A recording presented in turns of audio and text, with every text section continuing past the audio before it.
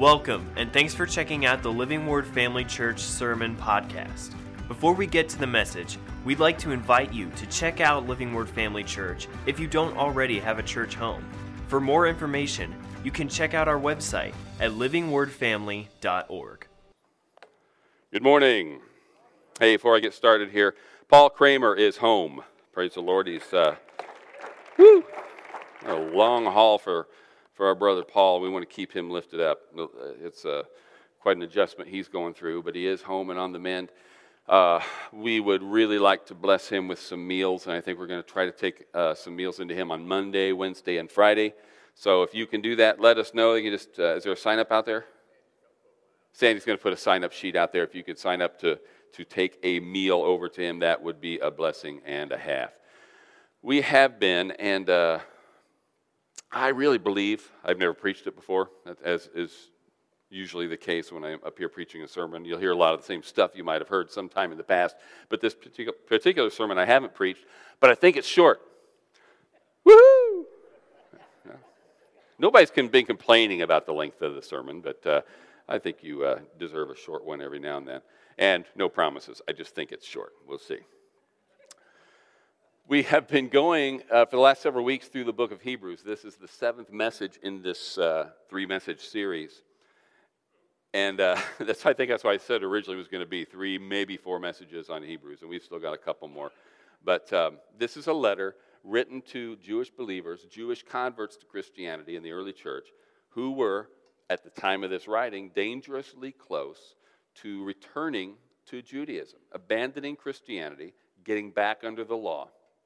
For various reasons, but you need to understand, and I think you do, that it wasn't because Christianity, as they understood it, lacked anything philosophically, theologically, doctrinally, but because it had become difficult.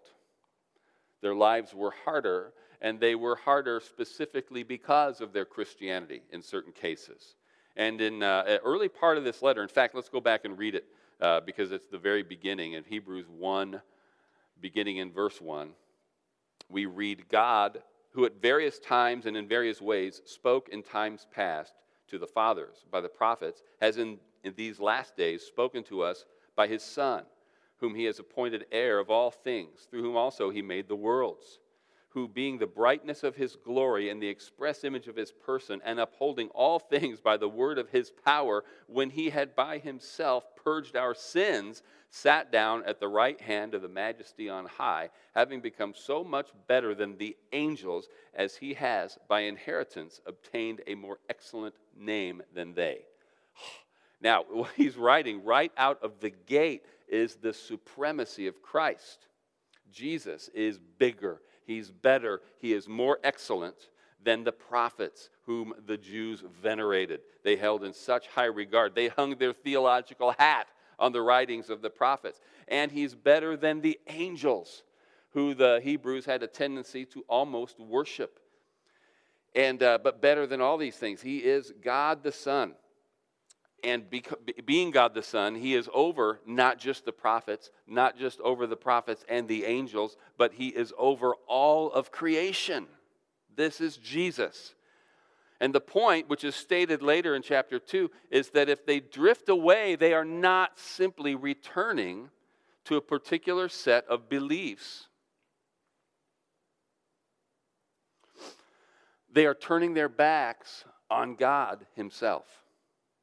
You see, it's not just, well, there's a lot of similarities between Christianity and Judaism, and there's a lot of overlap, but it was a little bit, we still are more comfortable with Judaism, and those beliefs served us well for so long as a people. It's just safer there. And the author of Hebrews, God through the author of Hebrews, Paul, is saying that this is not what it's about. It's not just these beliefs. It is Jesus. This is the core of Christianity, not a particular doctrine, but Jesus, the person, the Son of God. And what's happened, though, is that their current struggles have captured all of their attention. Their eyes are on their circumstances. The passage I keep referring to, I haven't read it every week, but I've referred to it every week, is Hebrews chapter 2, beginning at the end of verse 8 there, where it says, you have put all things in subjection under his feet. I think that's it's the end of the psalm in verse 8 there. He's quoting where the order of creation and how mankind is at the top of it. We got to remember when we read this psalm, when we read this passage quoted in Hebrews, the under his feet is clearly referring to mankind's feet. It's not just under the feet of God, under the feet of Jesus. You've put all creation under the feet of man. That's what David was writing about. That's what the author of Hebrews is affirming here. You put all things in subjection under his feet, for in that he put all in subjection under him, he left nothing that is not put under him. But now we do not yet see all things under him. This is the problem. They expected that. We expect that, right? We sing it. He's under my feet, right? Devil's under our feet, but all creation. We are the pinnacle of creation. We are the stewards of creation. We're in charge of this planet. That's what God told Adam, right? Fill the earth, subdue it, have dominion over it. This is what his offspring are meant to do. And the Jews who embraced Christ as the Messiah saw this as a return to this. If Jesus is the Savior, if he's cleansed us from our sin, then we are going to see this world under our feet. But keep in mind also that they, like many early Christians, really really anticipated the consummation of the kingdom happening much, much sooner. We are followers of Jesus. He is going to rule and reign, and we are going to rule and reign with him, but it ain't happening yet. In fact, what's happening as a result of my Christianity? I'm being persecuted. Well, if we just got to wait on this, I'd rather wait this whole thing out as a Jew. I know what I'm doing, and where it's at least a little more respectable, a little less persecution. I don't know how true that was, but it's certainly how they felt at the time. But you don't see... we do not yet see all things put under him. Verse 9, but we see Jesus, who was made a little lower than the angels for the suffering of death, crowned with glory and honor, that he, by the grace of God, might taste death for everyone. And I love this, because he could have answered, he could have explained, here's the context of your suffering, here's why... God allows this to happen. Here's why it doesn't mean Christianity is wrong. He says, no, you're looking at the suffering and you're right. You're not seeing the things you want to see and you're right. But guess what else? You see Jesus.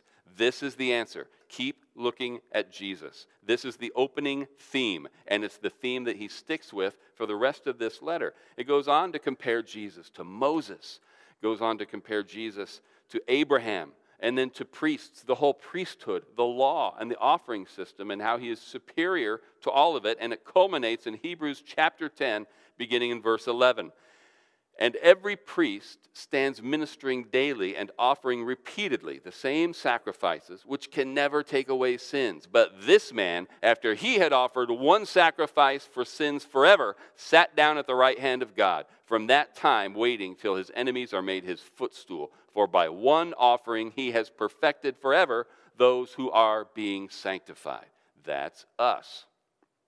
Jesus put an end to the sin offerings by becoming the final offering for sin. Why do you want to go back to that shadow, that type, that system which was only ever meant to point you to Jesus Christ in the first place when you already have Jesus? Don't go back under this. All the things that your ancestors observed for hundreds of years were just there to point you to Christ in the first place, and now you want to leave Christ and return to the things that were pointing to Christ. It doesn't make sense. So he urges them to endure. And by the way, that whole thing that we just read, and this whole, he's completed, don't get back under it, that's the background for the scary warning that you read about trampling underfoot Jesus Christ and counting his blood as a common thing. That's what that's about. It's not just about somebody who slips back into sin once they get saved, somebody who sins once they get saved. It's about turning your back on the things that you had embraced. So he then, after he continues, he said, you have need of endurance. And then gives a brilliant example of endurance by rehearsing their lineage. This is the Hall of Faith, the history of these faith heroes who had gone before them, who had endured great things, the example they set, and the common thread from Abel through Moses, or through Abraham, Moses, and the prophets, is that they all died without receiving the promise. We went over that kind of fast last week. And again, I'm not going to do a series within a series on the heroes listed here, but I need to stress this again. It's not saying, and we know from reading our Bible that it's not the case that these ancient men and women of faith had nothing. It's not like their life just stunk until they died and now they're in heaven rejoicing. I've said before, and I'll say again, if that's what God promised, if God just made it clear, look, there's heaven and there's hell, and you're going to spend eternity in heaven or in hell. Now, your life can stink here, and it can be terrible here, and you can crawl through life as a worm here, but then you spend forever in heaven. That's still a better deal than having it all here and then going to hell for eternity. Can we all agree on that? But that's not what he said, is it? Is that what he said? No. He's promised us blessing. I'm going to come back around to that at the end. I'm getting ahead of myself. But what he is saying is that what they were all looking for was the Messiah. They were looking for this ultimate deliverance, the plan of redemption. They experienced, many of them did. Many of them were kings. Many of them were wealthy. Many of them experienced manifest blessings here on earth. But they finished their portion of the race of life, their race, their course. They finished without seeing God's plan of redemption come to fruition. They lived and died without seeing Jesus. But we have seen Jesus. We've seen the outworking of that plan. We've seen the cross. We see it all in the past now. We're living now, because of that, under a new and better covenant, founded on, built upon better promises. That's all from right here in Hebrews. Jesus fulfilled the law and put an end to the curse of sin and death. But history isn't over yet. Salvation has been accomplished, and because of the finished work of Jesus Christ, salvation is available to all who believe. But the race goes on, and it's our turn. It's time to run our leg in this race, and that's what we talked about last week, the finish line, remember? But these Jewish believers, even though they lived nearly 2,000 years ago, were living essentially in the same age that we are, the same dispensation, post-resurrection, but pre-return. Because that's the next big thing. Jesus Christ is coming back. Right? Oh, hurry. Right?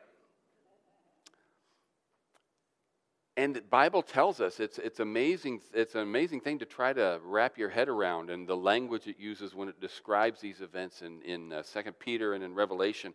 It's kind of difficult, but we also know that Jesus is going to come back at some point, and this whole world, not just the whole world, all of creation is going to be remade. That's what it says, new heavens and a new earth.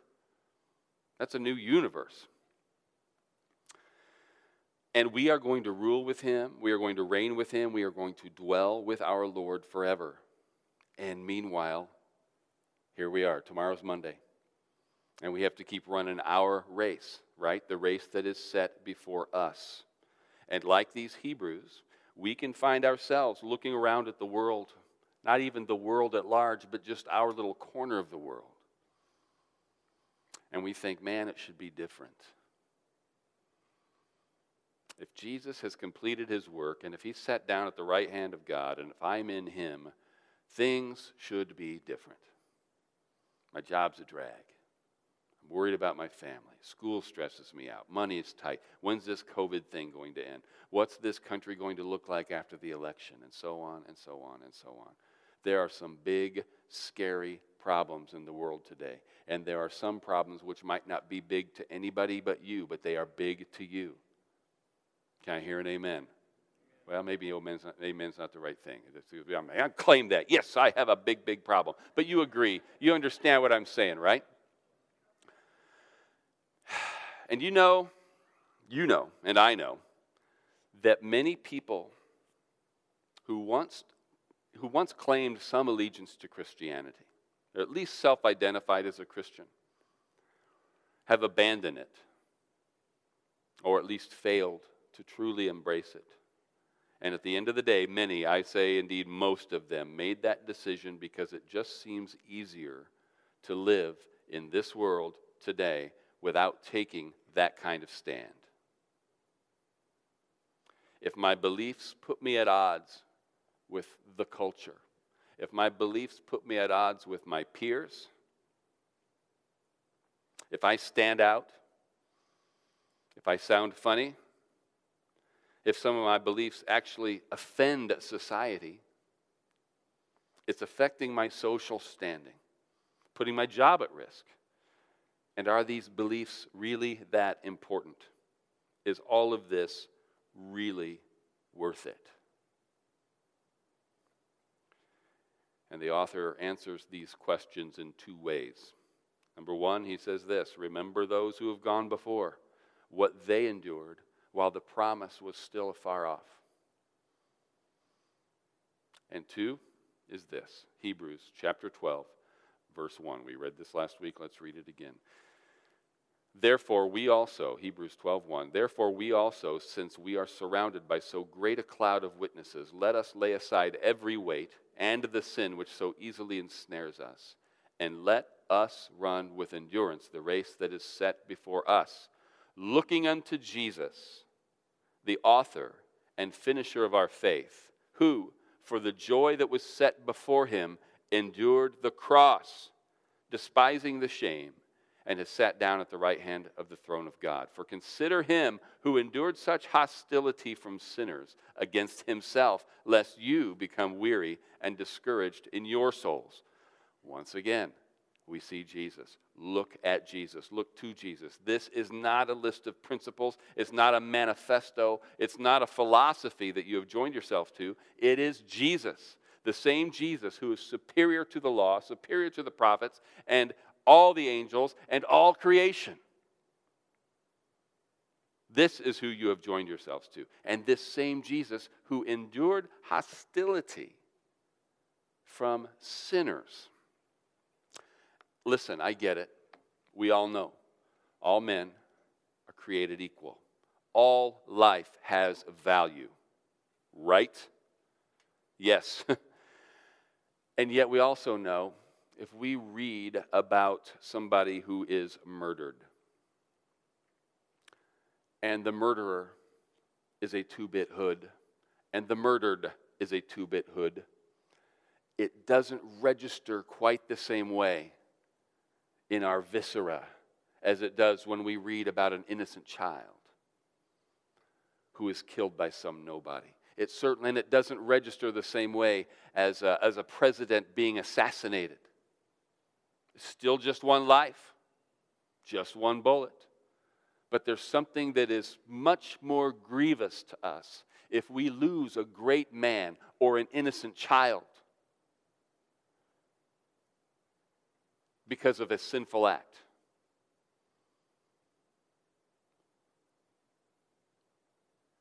It's one thing for a great leader to die in battle, a great military leader, right? It's another thing to have your brains blown out while you're riding in a motorcade or giving a speech.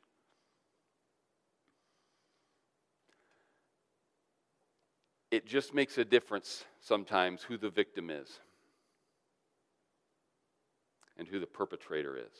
I can remember, this has nothing to do with an assassination or anything like that, but it's back in the 70s.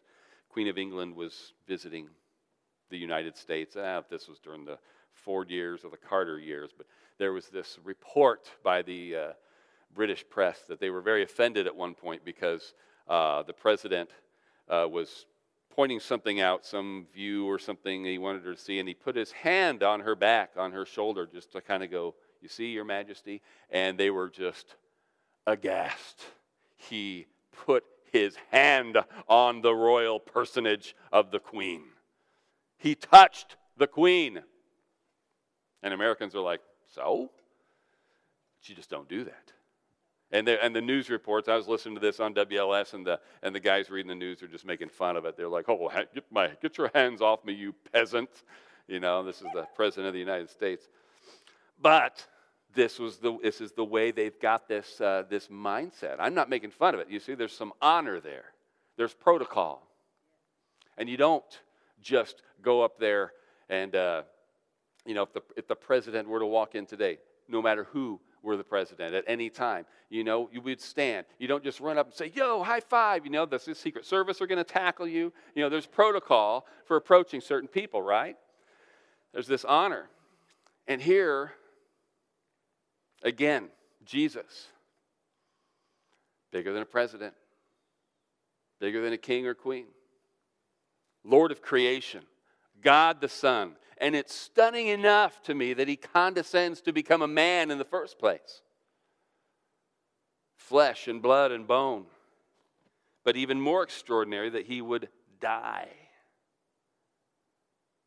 He took on flesh specifically so that he might taste death for everyone. And again, he could have died gloriously in battle if he had come to do what a lot of the Jews were expecting him to do, lead us in our fight against Rome. Yeah! And he could have successfully led them and still died a martyr's death, and they would have venerated and honored him. No, he was executed in the most humiliating and painful way between two common thieves, by sinners who were not even worthy to speak his name. He endured that kind of hostility. Not only did he endured it from people who were as different in nature from him as ants are to us in terms of his superiority. Why?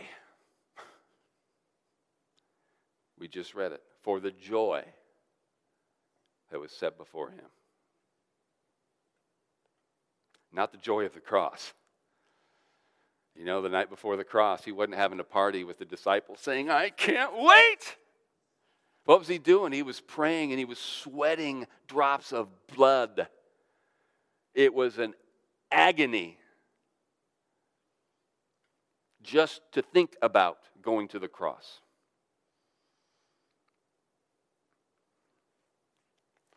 But it's the joy on the other side of the cross. The joy that was set before him. What he endured because what he saw on the other side of the cross was this. You and me in right relationship once again with him. If there's a broken relationship between you and me, I will take some steps to mend that relationship. I like to think I'll do what I can to restore fellowship, but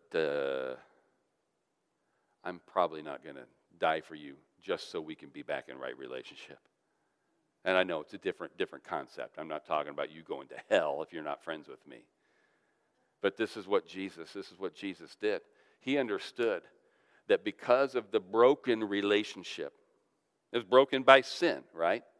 And who was that? Who was in right relationship? Who was in wrong relationship? Everybody was in wrong relationship. All have sinned and come short of the glory of God, right? There was only one way to fix that. There was only one way for us to be restored to that relationship, and he still didn't have to do it. If he hadn't done it, we'd have all been doomed to hell. There's only one way for mankind to be saved, and that's through the death of Jesus Christ. All of our sin had to be laid on him. But it was a horrifying experience. But what looked so good to Jesus was when this is over, when it's finished, I get you back. You're saved from hell, and we can be in the relationship that you were created for in the first place. For the joy that was set before him, he endured the cross. If we end up, he endured more than he's asking us to endure. But if we have to endure the same thing, and people have been crucified in his name, people have been tortured, people have died for their faith. But you know who kills them? Other men. People with like nature. It's not. If we have to suffer, we're not going to suffer at the hands of ants. We're not going to suffer at the hands of people who are levels below us in terms of our created value. Jesus did. Jesus suffered at the hands of sinners. And he loves us that much, still loves us that much. You have to understand, though, listen to me, the ideals, the principles, the commandments, the beliefs, all of these things are important. But they are important because he is important. He is worth it all. He's the one that we're supposed to keep our eyes on. When it gets tough, and they will get tough, things will get tough, remember the legacy of those who have gone before. You think, I can't do this? You look back at the list of people who have done it. I can remember, and that'll get you through a lot of stuff. People, especially young people, you probably need to hear this. If the first day of school terrified you, made you extremely uncomfortable, if this new class overwhelms you, and the first thing that pops into your mind is, I can't do this, first thing you need to remember is all of the idiots who've already done it. I remember thinking the first day I woke up at basic training, it wasn't my first day at basic training, the first day I woke up thinking, I got to get out of here.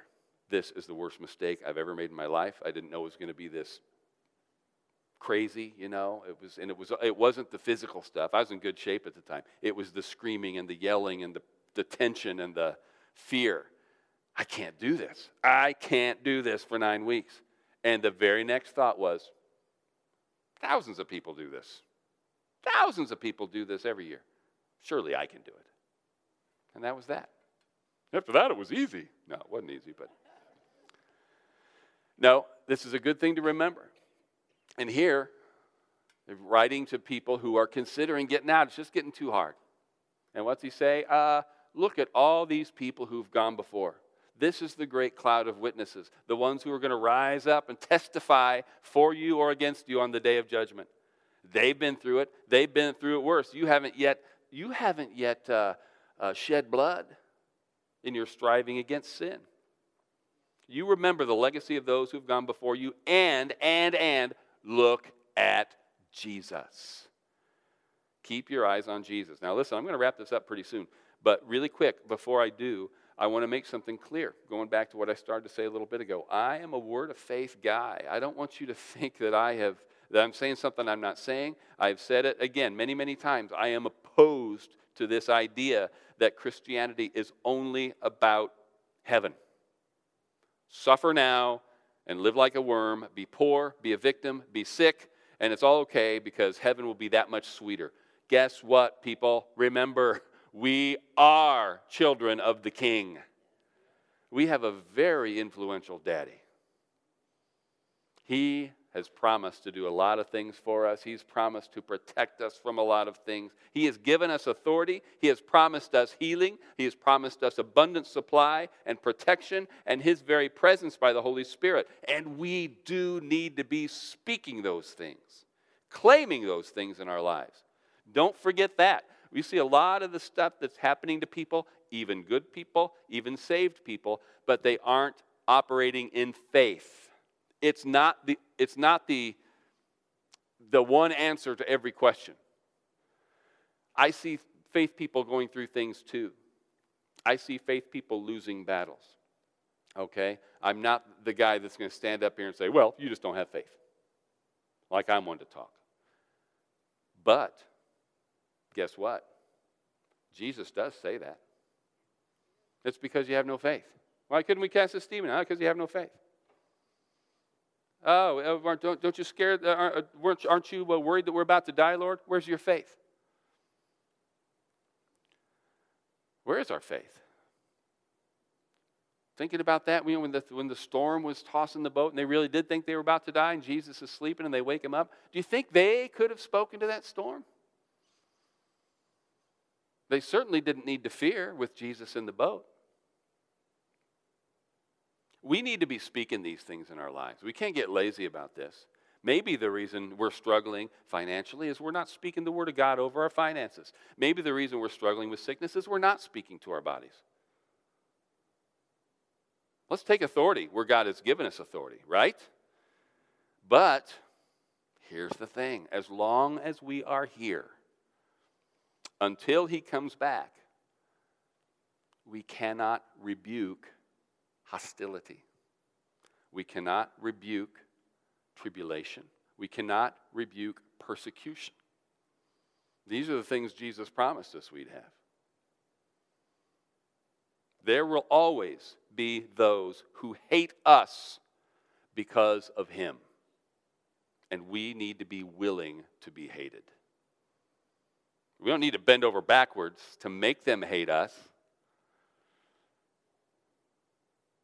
But we can't rebuke that. That's not what our faith is for. Some of those people who hate us now will be won over to him. We read that too. That's a promise. You continue to live your life for him.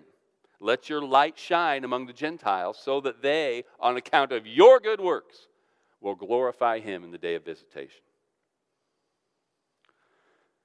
Some will be won over, but some won't. In one sense, this world system was defeated 2,000 years ago. But the enemy is going down, kicking and screaming, and there will always be some who are going to be used by the enemy, just as you and I desire to be used by God.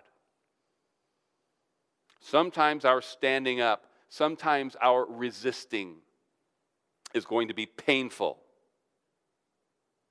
Like we read in that verse last week, and what I just quoted a minute ago, in the passage we just read, you have not yet resisted the bloodshed, striving against sin. And next we're going to talk about the discipline of God, the chastening. Even that is not what a lot of people think it is, and it has a lot to do with the context, but we think of God chastening. Oh no, nobody wants to be spanked.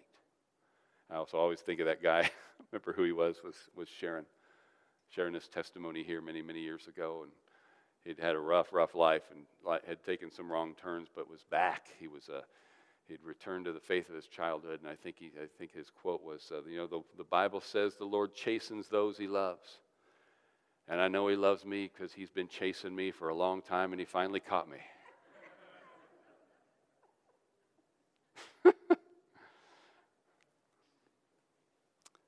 But that's next week. Meanwhile, we soldier on.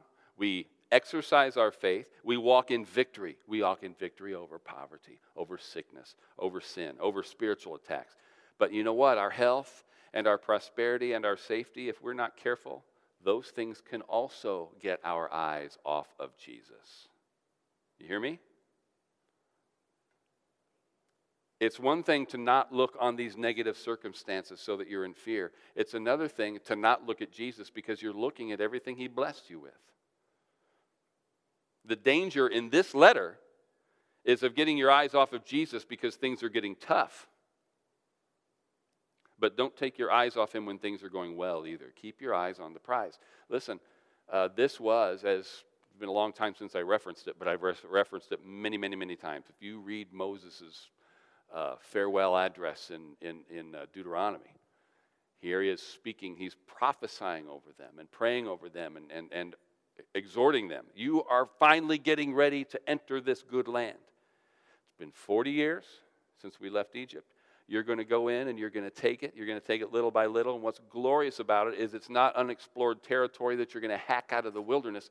There are already houses built for you. There are fields and vineyards planted for you. I'm taking them out of the hands of the people who have rejected me and who have had 300 years to repent and turn and haven't. And I'm going to send you in and you are going to eat from the very first. You're not going to have to wait for a seed time and harvest because everything's already there. This land is flowing with milk and honey. That's because God loves you, and he's set you in the midst of the nations so that these nations can see how blessed you are, so that some might reach out to know the God that you know. And then he says, but when you have eaten and are satisfied, take heed, lest you forget the God who put you there. And then it goes from, be careful you don't do this, to a very dark passage where he's prophesying, because here's what's going to happen. You're going to come in, and you who have seen the mighty hand of God working in your life, you're going to experience all of the goodness that he wants you to have, and then you're going to forget, and you're going to start looking back and think, Look what I got for myself.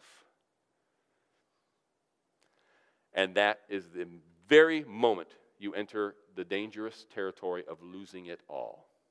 When you forget who gave it to you, when you forget just how much you owe God, and you start taking credit for all the blessings He's poured into your life, that's when you're going to start losing them.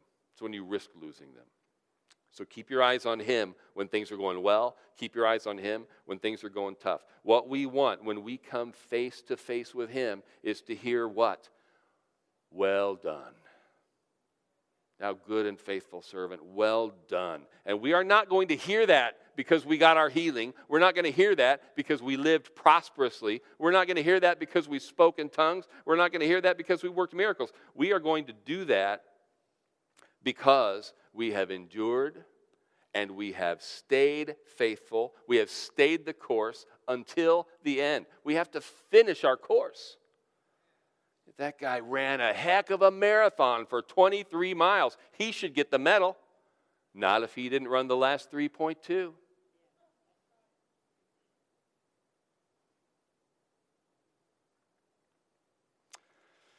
If we have endured hostility and fought sin in our lives the way we fight sickness and poverty, hear me? When we fight sin in our lives with the same passion that we fight poverty and sickness in our lives. And when we endure the hostility, we will hear the well done. You know, when we're face to face with Jesus, nothing in that moment, nothing else will matter. Stand up with me. If that's how we're going to finish, that race starts with a decision. My old boss, Matt Gober, used to love to say this. He'd say, you know, a decision made is a battle won. A decision made is a battle won. And he's right. And it doesn't mean there won't be more battles. But deciding and getting on the course, deciding to follow Jesus, gives your life direction. You don't know every single event that's going to happen in your life, but you know where you're going. That is your guiding light. The decisions you make subsequent to that are all based on, I have a master. I have a Lord. He is my Savior. If He's going to save you, you have to let Him lead you. You have to let Him rule you. If you've made that decision and somewhere along the way you've gotten off track, it's time to get back on track. Today, if you will hear His voice, today, have you heard His voice? Here's my two invitations, as they have been throughout this series. If you want to give your life to Jesus Christ today, then do it. If you recognize, I need a Savior. I am the sinner that's described. I can't save myself. I need what Jesus did to be done for me. He did it for you. You just invite Him into your life. Make Him your Lord. That's a decision you make today. It doesn't mean things will get easy starting today. It doesn't mean all of your bad habits will disappear. It doesn't mean you say, well, I'm ready. I want to be saved. I just can't. There's this one thing that Christians do that I don't want to do, or there's one thing that Christians won't let me do that I really want to do. You leave that to Him. Just say, God, you're in charge. He is amazing what He can do with your desires. The decision made is a battle won. And I'll give you just one example of this. And I'm not making promises. I'm personally not making a promise. It'll always work this way with everything. When my boss, I just mentioned my boss, Matt Gober. This was at Canaan Land Ministries, my first occupational ministry position. And it was a home for men with life-controlling problems. Most of them at the time were crackheads. And these guys would come. They had to commit to a year at our program, and they lived there in very, very regimented lifestyle and very few visitors, very few freedoms. So they had to really want to be there because they're given it. Now it was free. They didn't have to pay for it. And about half of them at any given time were there as an alternative to jail or prison. But they had to make the decision to come. And what many of them, even though their lives had been ruined, they'd lost their families, they'd lost their money, they'd lost their jobs, they'd lost practically everything before they would reach out to us. the one thing that so many of them said, oh, I wanted to come, I just didn't think I could give up smoking. They knew they needed to get clean, they needed to get the drugs out of their system, but they needed that anchor, they needed those cigarettes. But they decided if I'm gonna survive, I'm gonna have to get in this program. And many of them said, the second I set foot on the property, I lost my desire to smoke. Don't be afraid of what God is going to require from you. He will require nothing of you that He doesn't give you the grace to do. He will empower you to do everything He calls you to do. The main thing is, are you going to bow the knee? Are you going to receive Him as your Lord? Is there anybody here, I'm talking right now specifically to people who have never made the decision to follow Christ. You're saying, Scott, I'm in the race. Today, I'll start my leg. I'll start my journey with Christ. I need to be saved. Anybody in here? Is there anybody in here who's like, yep, I agree with everything you said, Scott. I've known those scriptures, I've known those principles, and it used to mean a lot to me, and I hate to say it hasn't been the center of my life. I believe I'm still saved. I still sure want to be saved, but I haven't been running my race. I've been running over here. I've been doing my thing. I need to get back on the track. Anybody want to recommit today? Get back in the race. One, thank you. Anybody else? Praise the Lord. We had a good response to that last week as well. Praise the Lord, sister. Let's all pray this together again. Heavenly Father, thank you for loving us. Thank you for saving us. Thank you for dying on the cross for us. We give our hearts to you afresh today. Lord God, fill us with your Spirit. Receive us back to yourselves and energize us. Father, we commit today to keeping our eyes on you. When things get tough, we're not going to get into fear. When things are going well, we're not just going to relax and wallow in it. We're going to keep pursuing you, your purposes on the earth. We're going to keep living the gospel. We're going to keep preaching the gospel. We will finish our course with joy. In Jesus' name, amen. Amen. Quickly, you can be seated as we prepare to dismiss and receive the offering. Thank you again for your continued support, your generosity, and your obedience concerning the tithe and the offering. I want to encourage you, talking about speaking in faith, doing things in faith, doing things out of pure obedience. I get it. God loves that. But what brings Him joy, what pleases God is what? Faith. Without faith, it's impossible to please God. So how am I giving in faith? Well, one of the ways I give in faith is by giving in obedience. If I believe that God meant it, that you return that tithe to me. Everything you have, the earth is mine, the fullness thereof is mine. I've given you this. This is what I've blessed you with. You demonstrate your obedience to me by returning a portion of that to me. And if I believe that, an act of faith is simple obedience. But when He also says, and test me now in this. You obey me with the tithe. I will open up the windows of heaven and pour out blessing there's not room enough to contain. Now, when I give obediently. But when I give, I also give expectantly. It's like, well, isn't that a greedy way to give? You're only giving to get something back. If God didn't want me to think about that, He wouldn't have put it in there. I'm going to open up the windows of heaven and pour out blessing there's not room enough to contain. You give and it'll be given unto you. Good measure, pressed down, shaken together, and running over shall men give unto you. But don't think about that stuff. Don't you dare think about getting anything back. You just give. That's not what God's saying at all. He's saying, try to outgive me. I dare you. I dare you. He is not going to let you, He's not going to let you outgive Him. Once He can trust you, when He sees what He can trust you, what He's blessed you with, what's the old saying? He doesn't want you to be a reservoir, but a conduit. If He can get it through you, He'll get it to you. Don't panic in these days. Don't stop giving in these days. And you haven't. Again, this is exhortation. This is pat on the back. This is not me saying, oh, please, you got to help our church. God has been good to you. He's been good to us. Stay the course.